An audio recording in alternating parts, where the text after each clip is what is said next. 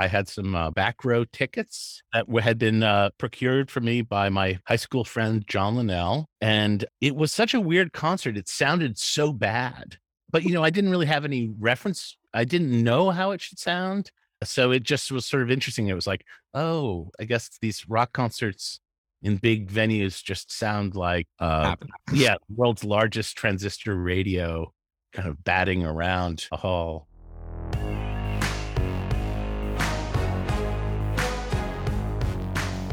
I'm Nick Harcourt, and welcome to another episode of The Sound of Success, the podcast where we talk with movers, shakers, and just plain cool people about music. Joining us on The Sound of Success today is John Flansburgh of They Might Be Giants, whose latest album Book, as well as an accompanying art book by the same name, is out now. Book, if you can believe it or not, is the band's 23rd album, which they add to a laundry list of accomplishments, including a Grammy Award and scoring the TV theme songs for The Daily Show and Malcolm in the Middle. They'll be supporting the album with a live tour next spring, kicking off in March of 2022 in New York City. John, it's good to see you again. Welcome to The Sound of Success. It's great to be on The Sound of Success. Speaking of titles, I'm just curious, was it a calculated thing to give your show such an optimistic title? Because it's really like you should have just called it like Winner's Circle, That might be the spin-off when we're looking to do spin-offs. But yeah, well, look, the whole idea of this is really, talking to people who are doing okay in the world and asking them about music. But tell us, you're doing okay. What's going on with They Might Be Giants? Another album.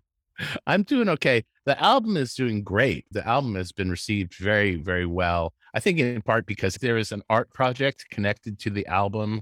It fulfills every publicist's dream of having like a bona fide deliverable is the term of art. There's a book that comes with this album, this giant coffee table book. It's 144 pages of like very vivid graphic design and street photography that we collaborated with Paul Sayre, who's like this big deal graphic designer that we've done other projects with, and a great young Brooklyn street photographer named Brian Carlson. And in some ways, it's just like the ultimate, it fulfills the promise of the concert for Bangladesh, wherever it is in your record collection. It's just like this giant hulking thing that corresponds to the album that we made. What was the idea behind working with these artists? We've made a lot of albums and we've done some various creative things that ended up feeling more ephemeral. Like when we did our first children's project, we actually did this enhanced CD thing that was kind of like a CD-ROM. And then, of course, like 4 years later, like whatever computer program it was based on just sort of floated away. CD-ROMs, yeah. CD-ROMs. I mean, I never really bought into the idea of CD-ROMs, but, I sort of felt like that was the only thing I really got right I was like, let's not waste a lot of time on CD-ROMs. Well done. Because we've embraced a lot of emerging technology over the years. And a lot of times it's fun to participate in that kind of stuff. But the CD-ROM stuff, everything took too long. So it was just like, nah. But what's great about doing a book is like books are forever.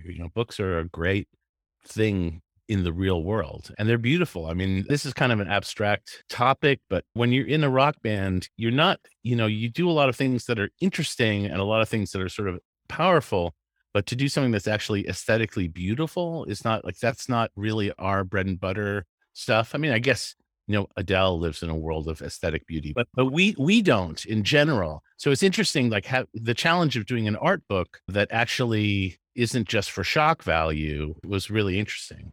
And I think it holds up. We're recording this on December 20th as another wave of COVID is crashing down on the East Coast. Are you healthy? Is everybody good in your world? What's it like right now? I'm healthy.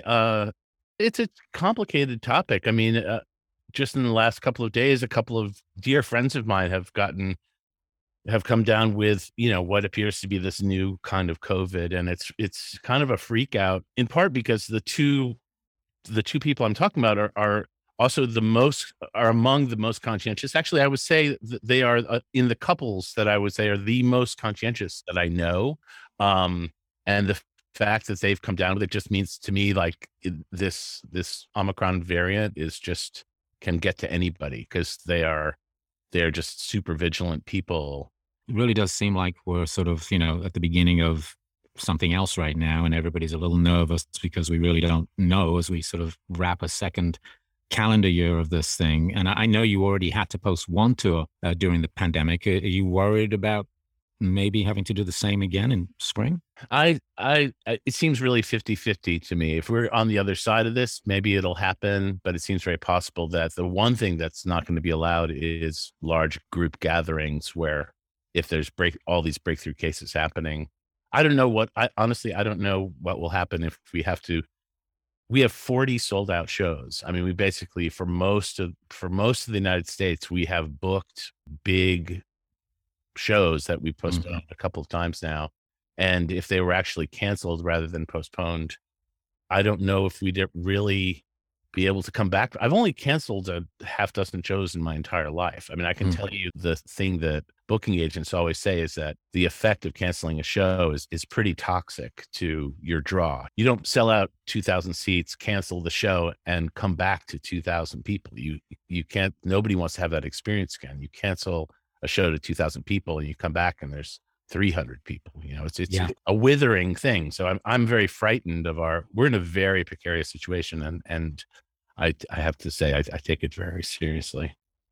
You talk about you've been doing this a while now, and obviously the band, which consists of you and John Linnell. 39 years. I was going to say it's almost 40 years. I mean, it's an amazing feat to keep any relationship that long. Do you feel like there's a secret to staying together as a band and continuing to collaborate after all of these years? John Linnell was very lucky to find me. No, I think, the truth is like, we had the added advantage of, and sometimes this is probably a disadvantage to relationships. We actually knew each other very well before we started the band, and we had shared a lot of experiences as teenagers. And I think, can I swear on this show? If you would like to, yes, absolutely. I think our kind of cultural bullshit detectors were kind of tuned simultaneously. And that's a huge advantage in terms of like fielding all the different challenges of being in a band, like what your goals are and how you want to be perceived, what's worthwhile, what's rewarding. We're very different people in certain ways in terms of temperament, but I think the fact that we have that we have all these shared kind of ambitions, some of them are pretty abstract, made it much easier to carry on. And obviously we've experienced all the highs and lows you can imagine in a career, and it's never really derailed us. And I think one of the strengths is that because we have parallel value systems, I think this has been really useful. Oh, that's really helpful. Yeah. You said in a recent interview with Forbes, I think that. Yes, I think we showed up on the worst paid 100 recording artists. You talked about writing a lot of apocalyptic material on a pretty consistent basis, I think is the question. So, right. So what are you writing about now? It's funny. It's kind of, I think of what we're doing as I think we started this band as adults. So I kind of think a lot of our concerns have been subtler and kind of narrower than a lot of the adolescent angst that's poured into a lot of rock music. But now that we're living through a global pandemic, it does seem like a lot of our go-to apocalyptic imagery seems a little pat. We talked about the new album, obviously, and I want to hear a little bit of this. Well, I've heard it because I play it on the radio. Right on. We're going to share a little bit with the audience of the podcast right now. The track off book that we're going to listen to is Moonbeam Rays, and we'll come back and talk about some other music. Fantastic. By the time you hear this, it will be too late. By the time you hear this, I'll be far away. Moving out at the break of dawn. Moving out past the guns and pawn. All of those times that I missed you, but you weren't missing me. You called it self-improvement.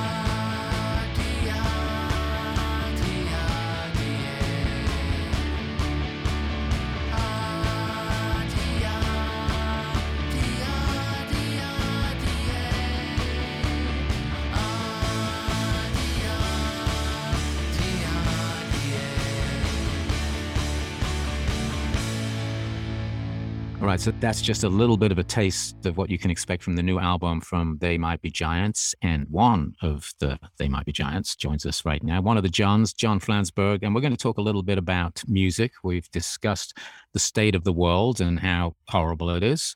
So why don't we try and lighten things up a little bit? I'm going to ask you about your first musical memory. And by that, I mean the first time that music got in and you noticed it. I should have like a trigger warning that this next portion of the program will be coma inducing for anyone who's afraid of sort of okay boomer tendencies, because I am old. And so when you ask about like all your first experiences in music, the references are impossibly old.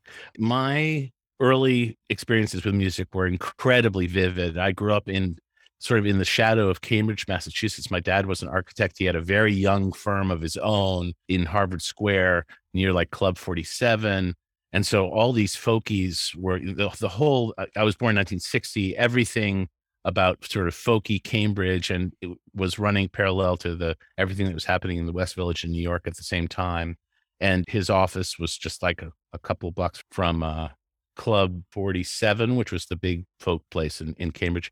But my strongest memories as a kid were as a very young Beatlemaniac. If I was driving in the car with my mom and a song came on the radio that was interesting to me, if a Peter and Gordon song came on, I'd just be like, "Is this the Beatles? Is this the Beatles?" And my mom would be like, I don't know. I don't know, John. It might be the Beatles. I'm like, I just need to know if this is the Beatles, because I was just monomaniacally obsessed with the whole idea of the Beatles as like sort of a gang of boys, I think, and just Beatlemania as a thing. Did you stay a Beatles fan? Are you still a Beatles fan? Have you had an opportunity to look at the new documentary? I have. I'm a huge Beatles fan, and I really respect so many different levels of the Beatles. It's interesting. The Get Back thing was a little bit tough for me, in part because it seemed more like fan service than a vehicle to persuade people to understand the band at a more definitive level. I think, they obviously did a lot of technical things that were kind of amazing. Let It Be as a movie seems to be about the worst looking film ever made. It's pretty depressing. Yeah. And so I think, Peter Jackson did a really good job of just on the technical side of things. But I think it was so long. I mean, I have this problem with podcasts, like crime show podcasts and documentaries that are on streamers now. It seems like anything that's a half good idea, it's like, why not do 12 episodes? Yeah. Well, maybe it shouldn't be that long. And I think that the thing that makes me a little sad about the Get Back movie is that I feel like the Beatles are so persuasive as for what they do. Putting it in that very, very long kind of endless form is not going to get them any new fans. I think it just turns into this thing that's it's just not definitive enough. I mean, the first episode to me was just seemed like pure torture. It was like 2 hours. I mean, for you or for the band? It was a shared experience between us and the band. They were being tortured. We were being tortured. We all got through it together. I felt like if they'd started on the third hour, we all would have been better off. Because I'm going to check in with Elizabeth, who produces this, a little later on, because I know she started it, and after we've spoken, we'll see if she finished it. Let's talk a little bit about live music. We've been talking about concerts and whether or not they're going to happen in the next 6 months or so. But what was the first concert that you went to without parents? Without parents, at the Music Hall in Boston on some day in April 1975, I think. Or no, not in April. It was like November 4th, 1975. I saw Frank Zappa and Captain Beefheart on the Zoot Allures tour. Wow. And I had some back row tickets that had been procured for me by my high school friend, John Linnell. And it was such a weird concert. It sounded so bad. But, I didn't really have any reference. I didn't know how it should sound. So it just was sort of interesting. It was like, oh, I guess these rock concerts in big venues just sound like, world's largest transistor radio kind of batting around a hall. I wouldn't say it was a bad show in terms of the musicality. Ruth Underwood was in the band, the vibist, and there were some very interesting instrumental stuff. I mean, maybe this is just what people say about Frank Zappa, just like the musicality was really high. But even then, I there was something kind of menacing about the level of, it wasn't just like sexist. It wasn't just like bawdy jokes or dirty, being dirty. It was like there was this kind of predation that just ran through the music. It just seemed really like horny in this kind of frightening way. And as just like a, you know, it was more than I could take, I think, as a kid.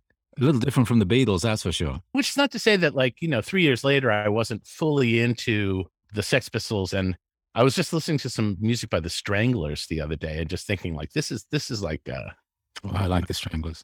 but there's something so wrong about the Stranglers. They know who they are, which is interesting, but they don't seem like nice people. I've never met them, so I'm not going to judge that one. Peaches speaks for itself. Well, Peaches, yes. Go take a listen, boys and girls. Talk about sexist. But yeah, do you dance? And if you do, I hope you do. What do you listen to when you dance? I dance when I'm very drunk. I'm like kind of a New Year's Eve dancer. Got it. But I explore a lot of things on Spotify, and so I wouldn't have like a set thing. I mean, like One Thing by Amory would be like a kind of song that I would really enjoy. I really liked all the kind of Missy Elliott era hip hop. That kind of stuff really speaks to me, just because the sonics are so cool. Mm. Timbaland. Just I like Hot 97. Hot 97, that's a radio station in New York, right? Yeah, it's the big mainstream radio station in New York that plays 6 songs in a row, and then they start playing the first one again. It's like a very right. And in between that, they're selling you mattresses and beer. Yeah, like when Alicia Keys' New York song came out, and with the Jay-Z kind of guest spot in it, I feel like they would play New York by Alicia Keys, go to commercial, come back, and play New York again.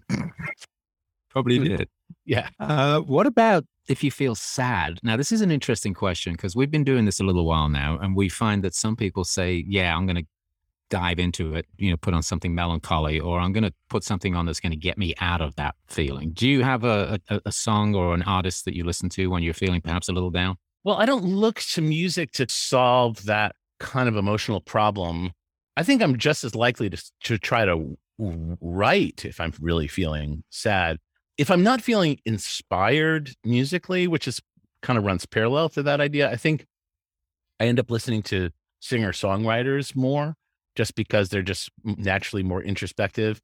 And quite specifically, I often, if I'm feeling like I have nothing left in the well, musically, I'll listen to kind of psychedelic era Bob Dylan, like Blonde on Blonde. And I'm not sure why I didn't listen to Dylan very deeply as a kid, but I just find it's so free. I feel like that amphetamine fueled Bob Dylan is so exciting. It's just so volatile and crazy. And he's just on such a weird trip. And I love how fearless he is as a writer. Do you have a favorite music video? And if so, why? I actually directed music videos professionally in the early 90s. And a lot of our career kind of was on the back of these great videos that Adam Bernstein directed for us. So I feel like I should have a much better answer than this. Well, do you have a favorite one that you directed, or a favorite one that you were directed in?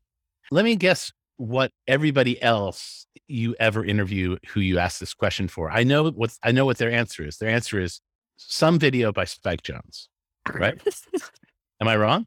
I don't think so. I'm wrong. Tell me I'm wrong. I think you might be. I think you might be wrong on that. Yeah, we've been getting answers like Thriller, obviously, the Michael Jackson thing. Oh, wow. That's Duran Duran videos from the early 80s, like Rio and stuff like that.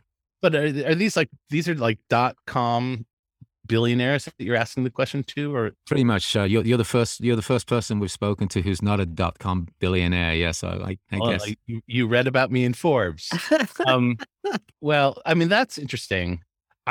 We once got a video treatment from somebody really interesting who wanted to do a shot by shot remake of the Duran Duran Rio video with us as the star. You're doing it, I hope. It was such an interesting off the wall idea. It was like, we got a good sense of humor, but there are limits.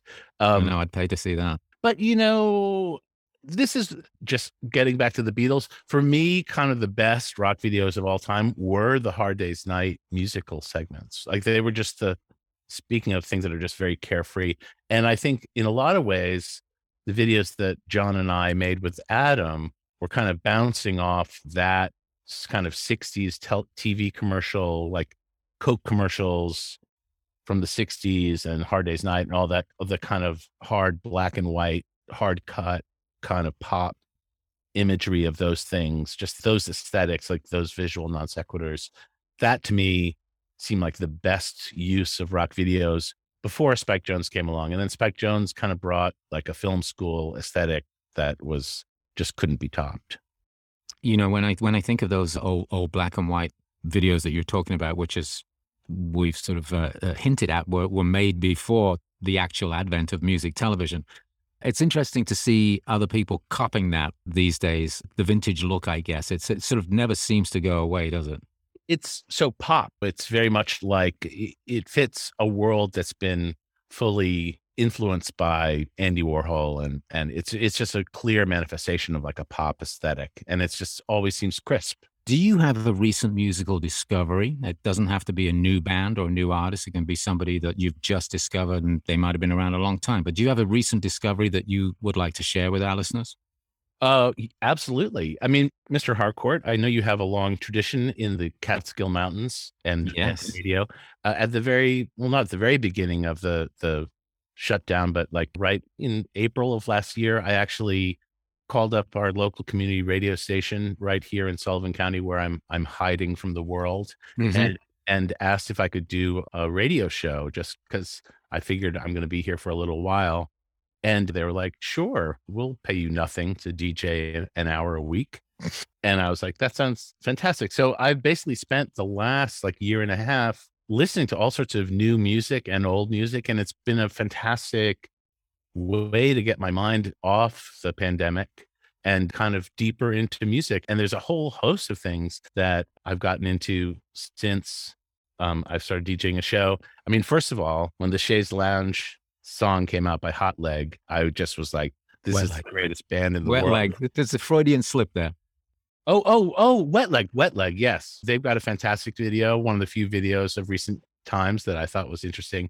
But I just love Wet Leg. I love I wonder what's going to happen with them. I mean, maybe they'll just have this very bright, shining moment and be a one-hit wonder, but they could be Iggy Pop and Bjork at the same time, as far as I can tell. It's like, I just love their sensibility. It's so wild. I really like Tierra Whack. I don't know if she's on your radar at all. She's in No. the hip hop world. She made this record called Whack World about 5 years ago that was all 60-second songs. It's very, very strange.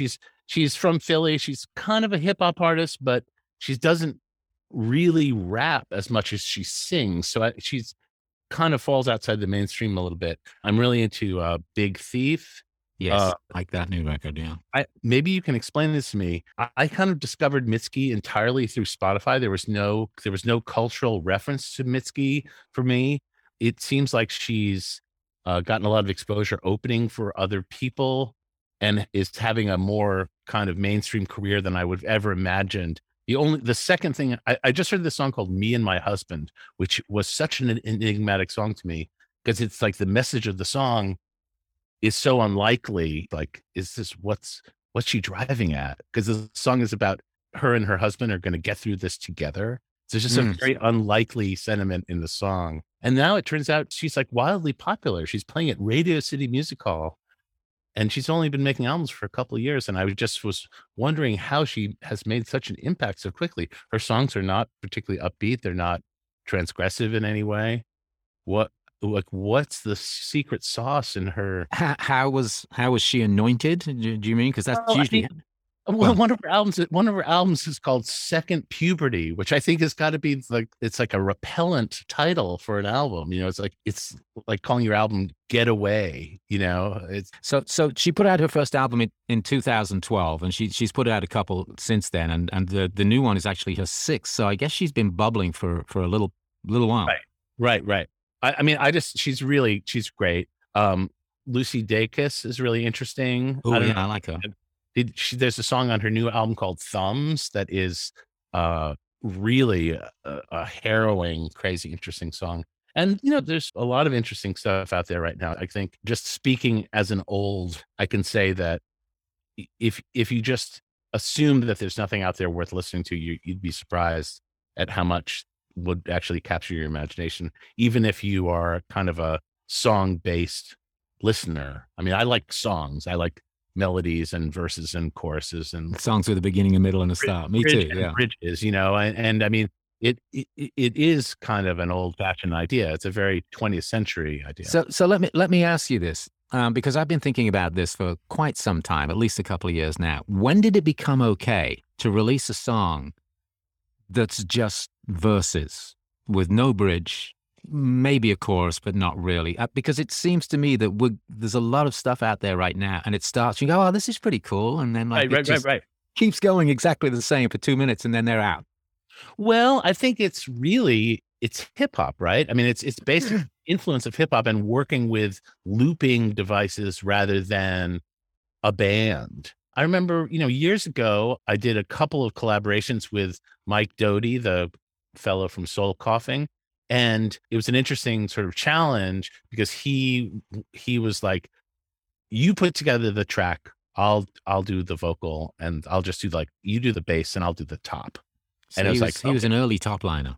yeah. So it was like, okay, I totally get that as an assignment, because I'd done stuff for TV. I'd done, jingle work. I'd done all sorts of other kinds of collaborations, like work for hire stuff, where you have a very clear, like the part you have to fulfill is very delineated. So it's like, I sort of took that as my challenge. But the one thing he said was, I just want it to be one riff. And I was like, wow, okay, just one riff, like no build, no down part, just Yeah, like riff. it was just like one riff. And so it's like, immediately the challenge is like, write a really great riff. Because that's all you've got, right? If that's all you're giving That's him, what you're going to be working with. better be good. And I mean, I put together a couple of good tracks that I think fit the bill, but it was a real challenge. But his aesthetic is very modern. And I think he is coming from essentially a hip hop based setup. And that kind of monolithic groove idea runs through a lot of hip hop. And it's just a different way of kind of coming at the track. We've got a couple of questions left, but before we get into these last two, I just want to follow up on you doing a radio show. Are you still doing the radio show? And if so, where? I am doing a radio show. It's on WJFF in Jeffersonville, New York. For years, it actually is a hydro-powered radio station. And they have had the moniker "the best little station by a dam site" for a long time. Nice. It's a sweet station, and some very cool people work there. It's just like your classic community radio at its coolest. And I'm guessing it's WJFF.org. WJFFradio.org, because Okay. somebody else Already got that. That's some guy named WJFF got it. Let me ask you this. Do you have an artist or a band that you love, but feel they never quite got the big break they deserved? Well, we've been touring for 30 years, and it's a fascinating place to be, because for most of those years, we've had opening acts coming through just constantly. And some of them vaulted to the top of the pop charts. I mean, I'll tell you, this is such an odd story. When our second album broke out, it broke really big. We had this song Anna Ang that was on MTV all the time. And we were in the middle of touring across the United States.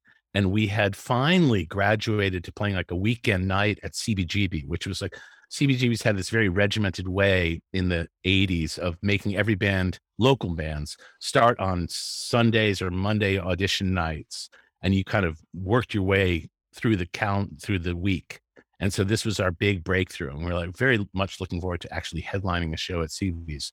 And right as we were arriving back in New York, Hilly was like, "John, I got some tough news for you.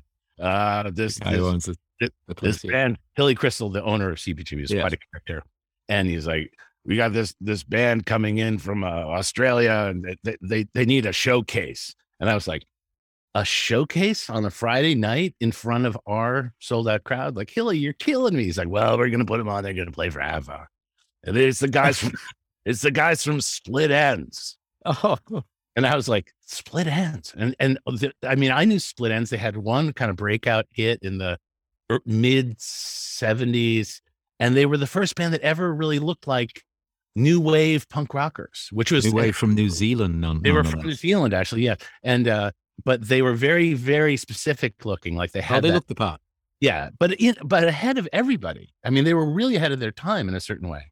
And I was like, oh wow, Split Ends is still around. That's so weird.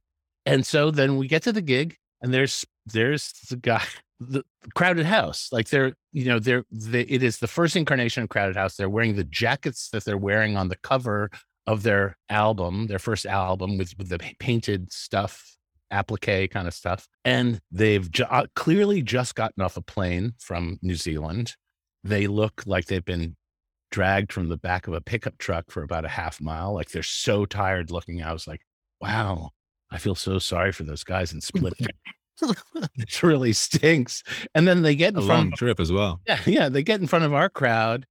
I don't know. I actually don't know how well the show went. I'm sure they comported themselves. The front guy in Split End in Crowded House is like one of the best live singers. Like he sounds, Neil Finn, it's incredibly talented singer. So I'm sure he did fine. I'm sure he did great. He probably won over our crowd. I have no measure of that, but I do remember thinking, wow, you're in this business for like 10 years or 15 years. And all you have to look forward to is like doing a crappy show at opening for some local band and yeah. And then 6 months later, like they had the #1 song in the world. And obviously everything worked out fine for them, but just from up close, it just seemed like hell to me. I just seemed like their lives must have just really stunk, but they just stunk for a little while. And then they were getting off an airplane after 20 hours anywhere is you're not very good for a day or two. Yeah. So, I mean, that's just a long way of saying, like, you just never know. Success and failure are kind of two sides of the same coin if you're a live performer. I think you just kind of see everything coming and going.